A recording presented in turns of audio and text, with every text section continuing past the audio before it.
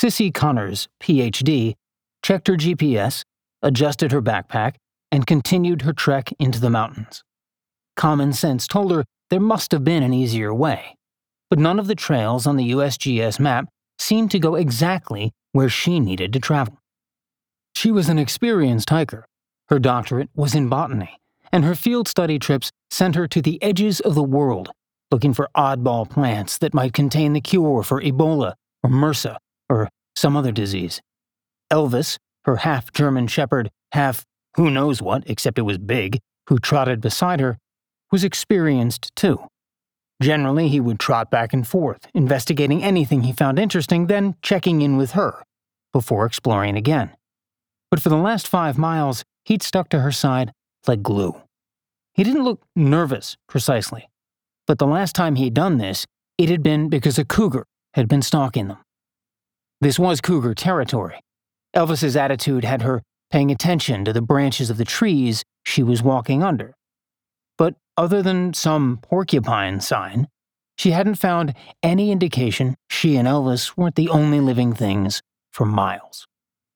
She didn't think it was a cougar making her dog cling to her side because she felt it too.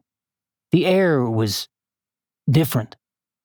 In her years of wanderings, she'd explored places that were sacred, where every step forward felt like a sacrilege. She'd discovered secret meadows or caves that welcomed her presence.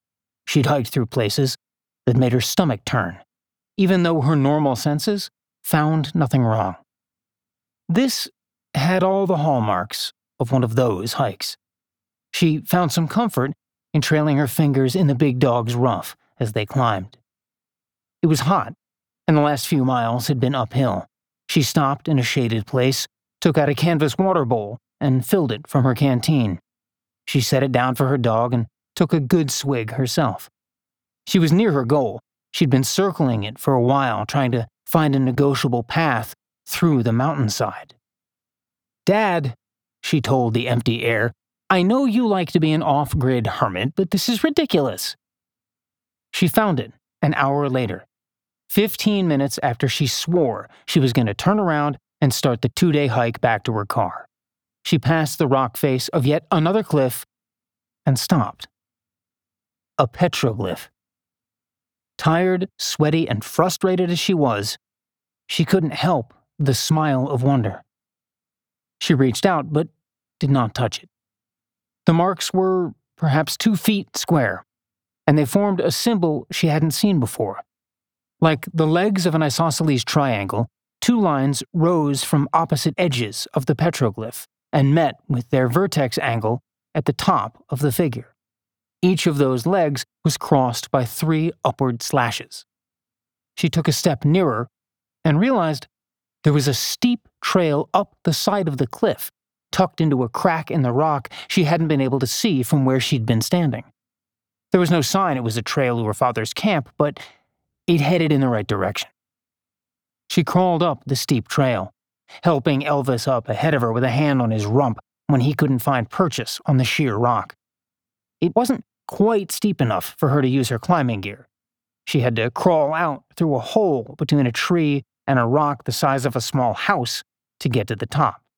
If the thought of getting Elvis back down in one piece hadn't been so harrowing, she might have given up. She hoped they could find another way back once they were at the top. Finally, she surmounted a particularly difficult bit and found herself in a small meadow surrounded by dense forest. They had tucked the buildings in under the forest canopy so well, it took her a moment to see she had reached her goal. But once she noticed the first building, her eyes started to pick out the rest of them. There were a few tents, but most of the living spaces were actual cabins or yurts. It was more than an encampment, a whole town, really, complete with one tidy cabin marked by a small hand-painted sign that read USPS Wild Sign. It was much more civilized than she had expected her dad to tolerate. It took her a minute to realize it was too quiet.